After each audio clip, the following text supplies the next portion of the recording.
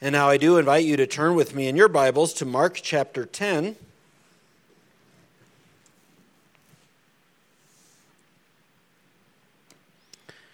Verses 13 through 16, just a short passage, continuing our study through the Gospel of Mark.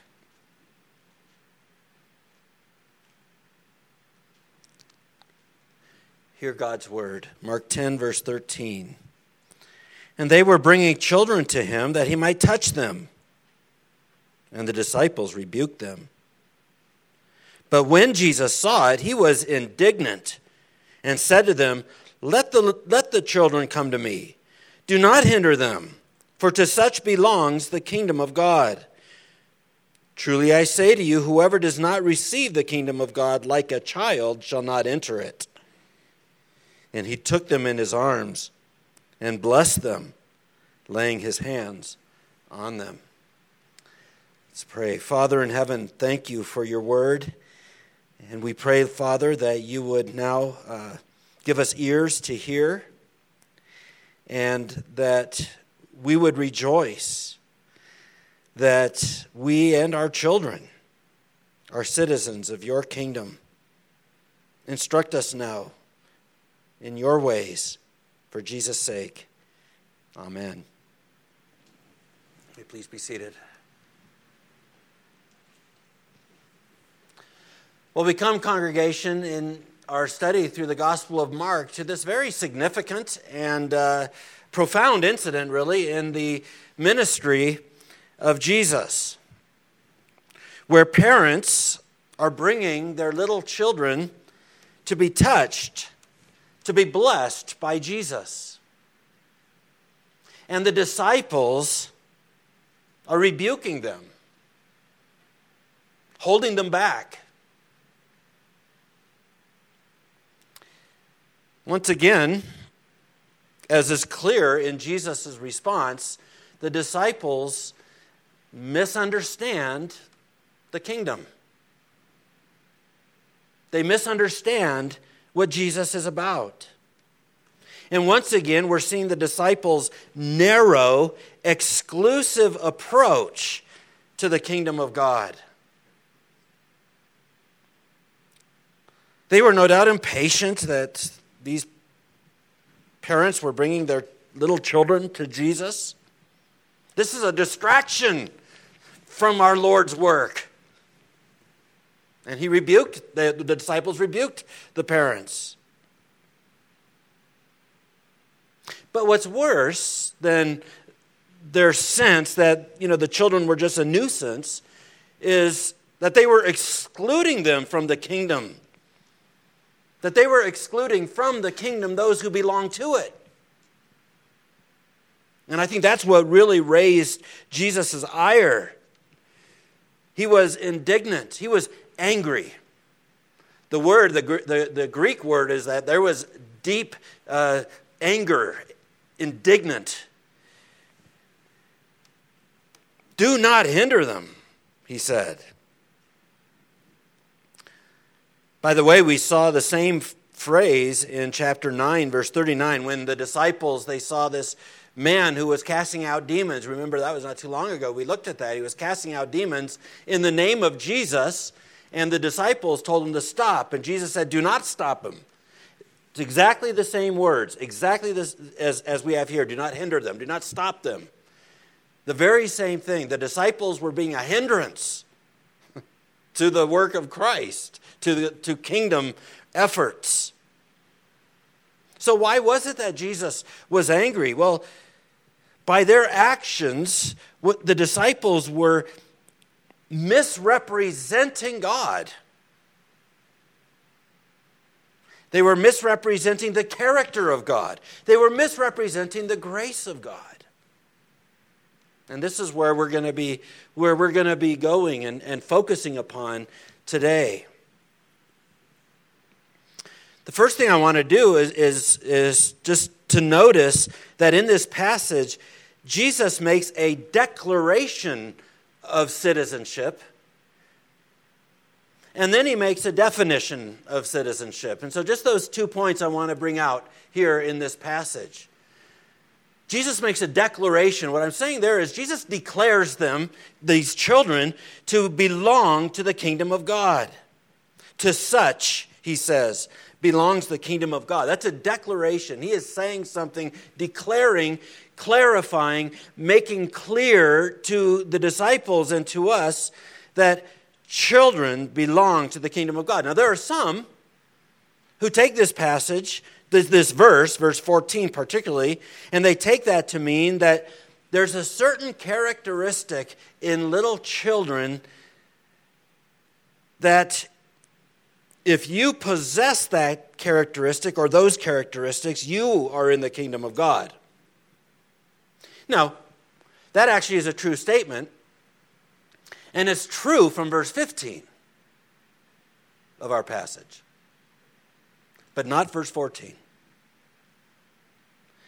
Verse 14 is a very clear statement by Jesus, a clear declaration that God's kingdom belongs to these little ones that you are preventing. God's kingdom belongs to these little ones that you are preventing.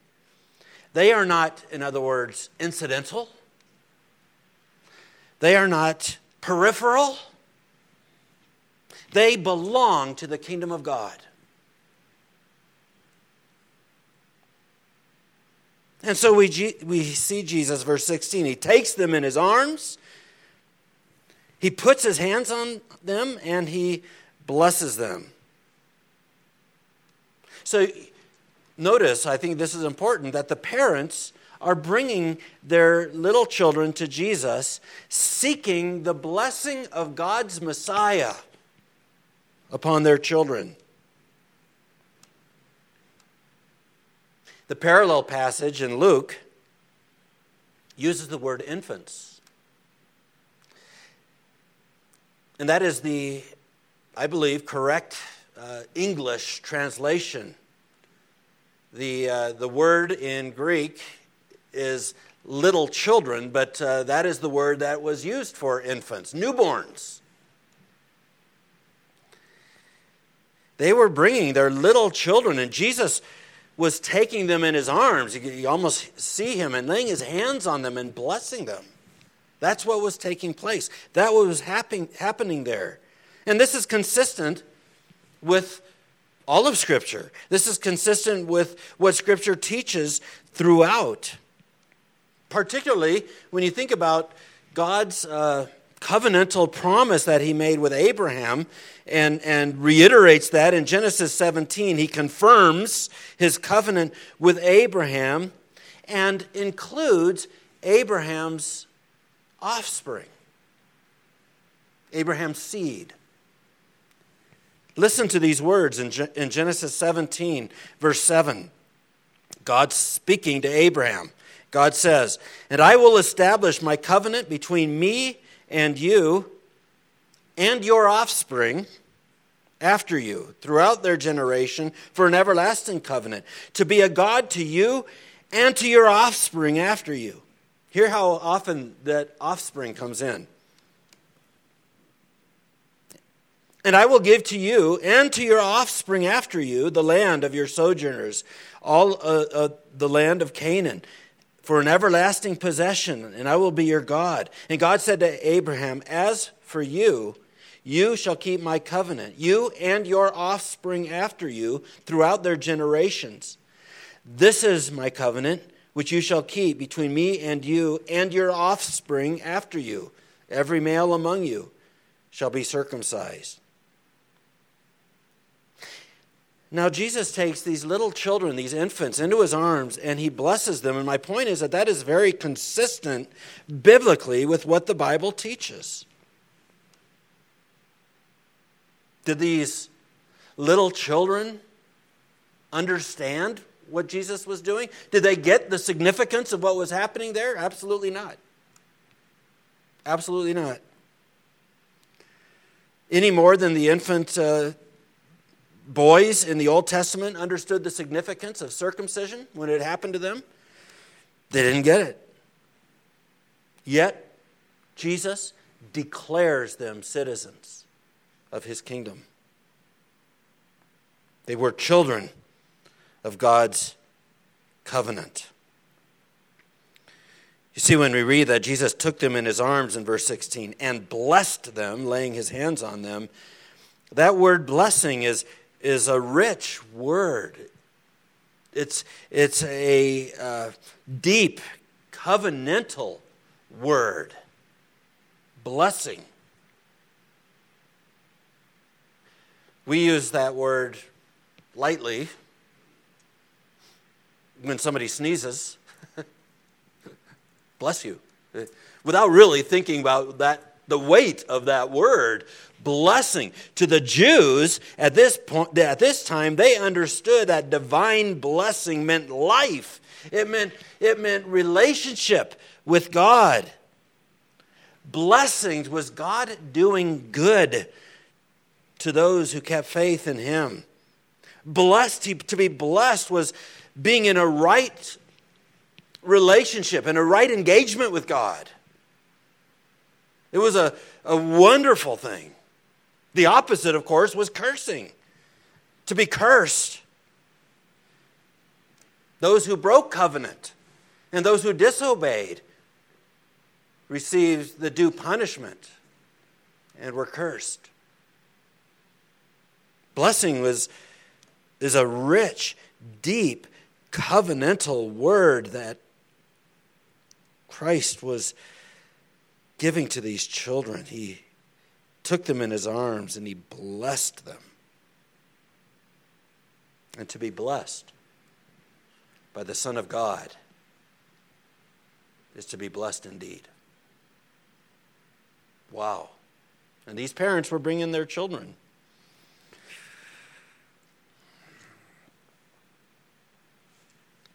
Well, this is precisely why, congregation, we bring our infants for baptism. This is precisely why we do that. This passage and passages like this,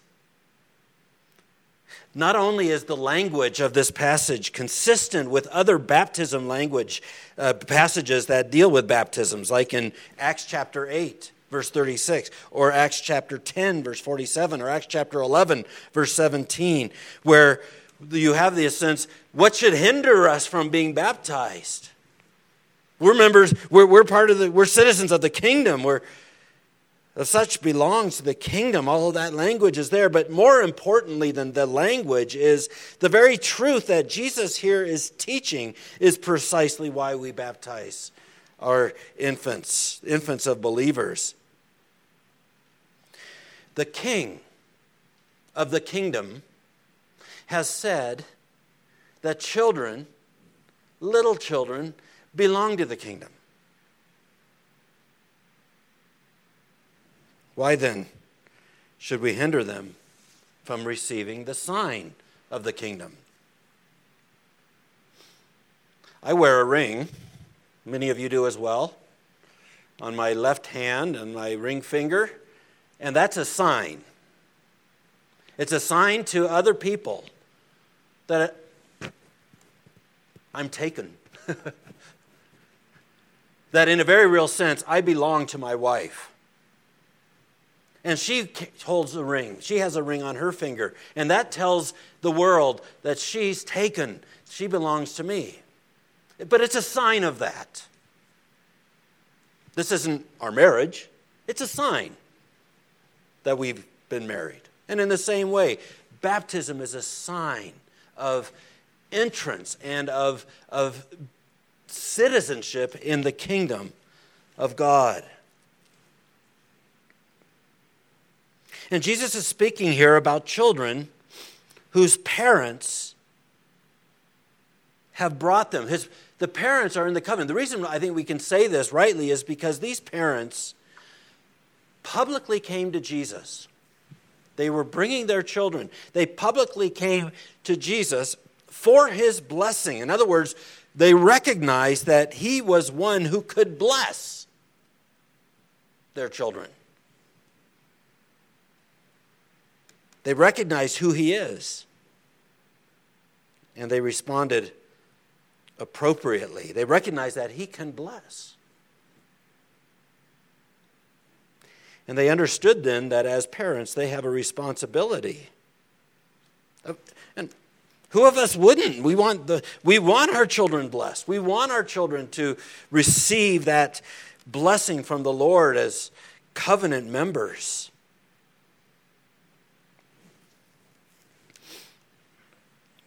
But that does call upon us, parents, to be engaged in the lives of our children. Like in Deuteronomy 6. Deuteronomy 6, where you have the Shema, the Lord is one. And these laws you shall teach to your children. You shall bind them on your gates.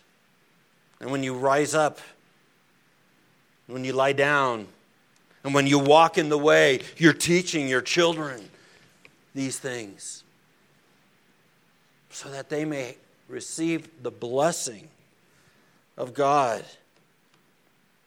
And when we bring our children to baptism and we read the form of baptism, one of the things we promise is to train up and to teach our children and to train them up in the fear and the admonition of the Lord. And in the aforesaid doctrine, we use that kind of language. But by our parents, by our prayers, and we should be in prayer for our children, by our teaching, as well as by our modeling and example. We need to bring our children to Jesus.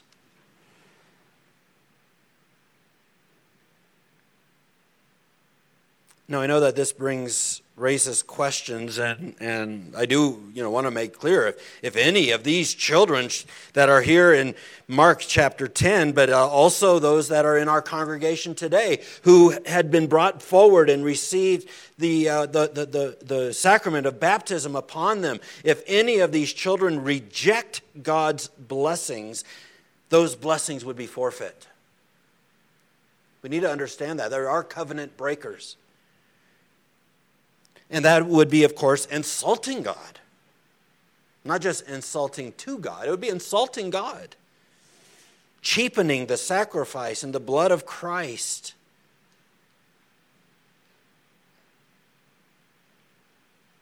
So this is why what we do here on Sunday mornings is so important. This is why we are instructed in Hebrews not to neglect the gathering together, God's people.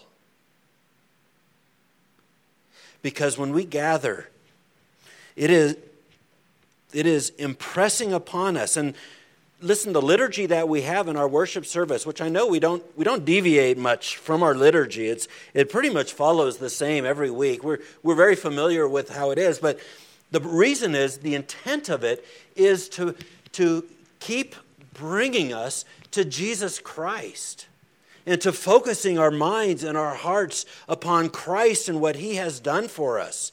It's impressing on you the reality that Jesus is the Savior. Impressing on us and our children that Jesus is the Savior. In other words, your baptism doesn't save you. It's just a sign. It's not the thing signified. Your baptism doesn't save you. Your church membership doesn't save you. Jesus saves you. Your covenant privilege doesn't save you. Jesus only saves you. This is why the angel said to the shepherds, I bring you good tidings of great joy, which shall be to all people. For unto you is born this day in the city of David a Savior, who is Christ the Lord. That is good tidings of great joy. But my point here is that that's what we need to hear, and that's what our children need to hear again and again. It isn't our covenant privilege that saves us. It is Christ of the covenant that saves. And our children need to hear that and hear that. Because without faith, it is impossible to please God. Without faith, it is impossible to please God. And that faith is trusting in, resting in what Jesus has done.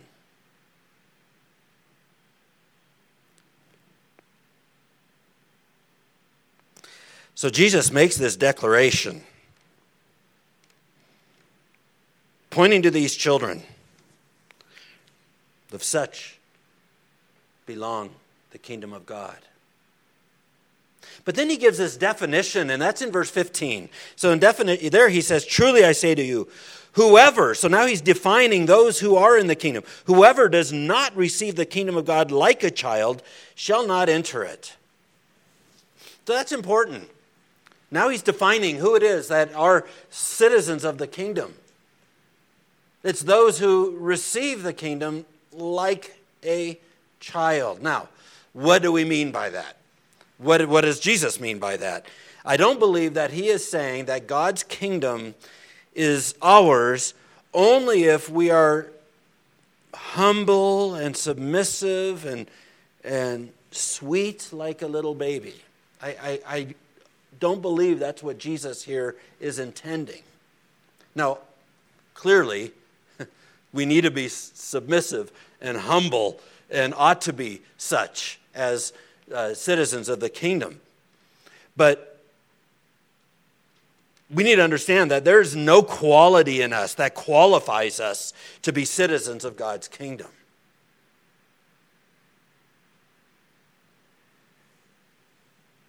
We are citizens of the kingdom of God by grace. And frankly, I think that's exactly what Jesus' point here is. In Jesus' day, in that culture, children had no possessions. They had no real standing. If they owned anything, whatever they might have owned was given to them as a gift. Even Paul makes this point when he's talking about salvation and the Jews, and he's saying, before somebody reaches age, if they're a son, still they don't receive everything until, and for a while they have a steward over them. And Paul there is talking about the law, and it's quite in depth of what he is saying there. But the point is, he is pointing to a cultural reality that at that time, children really owned nothing. They had nothing. They had no status. And I believe that's what Jesus is driving at here. That's what Jesus is getting to here. That there is only one way for any to receive God's kingdom. And that is to receive it as a free, unmerited gift. Nothing in my hands I bring. I come as an infant. I bring nothing. Nothing in my hands I bring. Simply to the cross I cling. Naked, come to thee for dress. Helpless, look to thee for grace. That's, I think, what Jesus here is saying. Infants bring nothing to the table.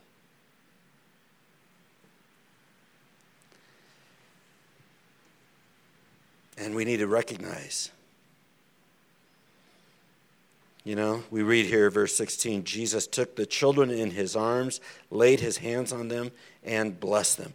Notice what is taking place. Jesus took them in his arms. Jesus blessed them. Jesus touched them. It's all Jesus' action. All the action is taken. It's not the infants. It's not what they're doing. It's Jesus. He took them in his arms. He touched them and he blessed them. Jesus does it all. The children are just simply recipients. And brothers and sisters, I think that's where Jesus is going here. Citizens of the kingdom of God are those who enter purely by grace. Not by our works, not by our efforts, not by our qualities, by grace alone.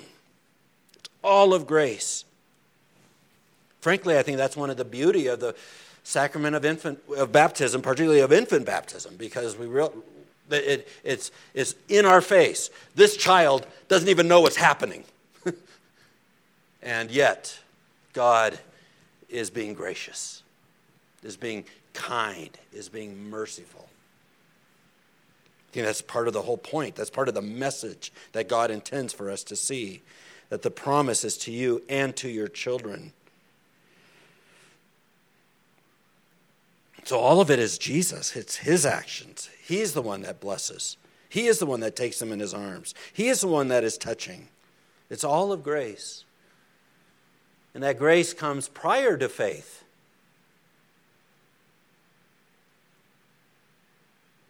The children, these little infants, didn't understand what was happening.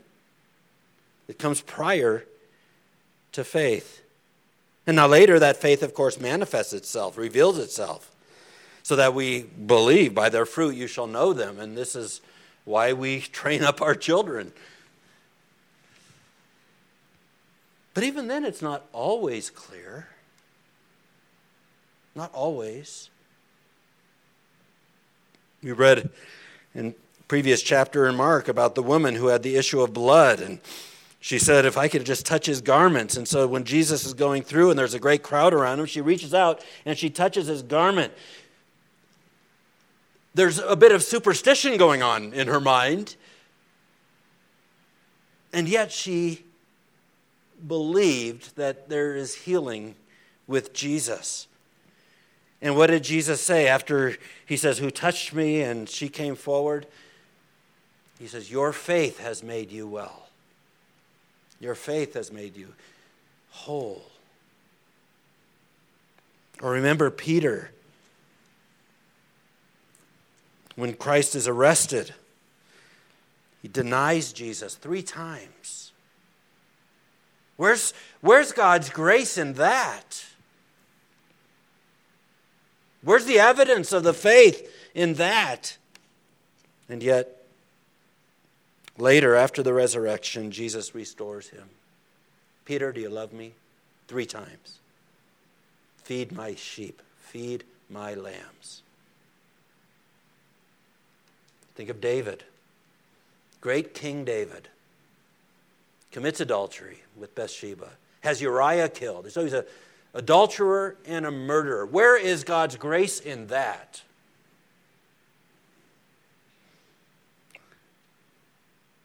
And yet, he writes Psalm 51. Wash me. Make me whiter than snow. Purge me with hyssop. Cleanse me. You see, the grace of God manifests itself not in a perfect life, not in a perfect faith, but in repentance. In repentance. In a heart that says, I'm sorry. Cleanse me. Wash me.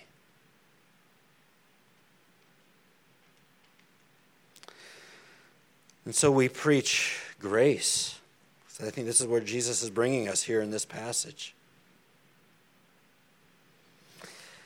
And we should practice grace.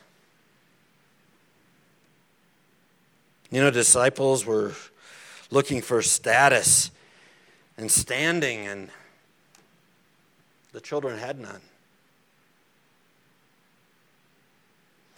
And we may have people in our church who are here or who may come and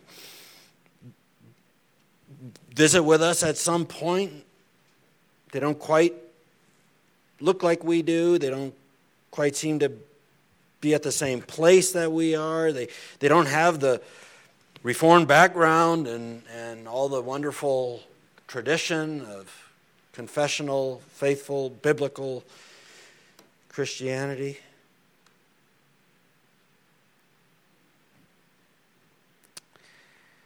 It's by grace that we are saved. Not by our background, not by our clothing, not by how much we fit in. It's grace. The same grace that brought Jesus to take children in his arms, touch them, bless them. They brought nothing. We preach grace. We need to practice grace. Jesus says, do not hinder them, for such belongs the kingdom of God. This is a picture of Jesus taking the children in his arms. Such a beautiful picture and evidence of God's amazing, wonderful, incomprehensible grace to us. Well, let's pray. Father, thank you for revealing to us your amazing grace. And how, Lord, in this passage, we see that you give it to those who could not give anything back, who gave no indication, O Lord, or qualifications for it, but purely your kindness and mercy and grace given to them. Help us to see, Lord, that is how all of us enter the kingdom of God.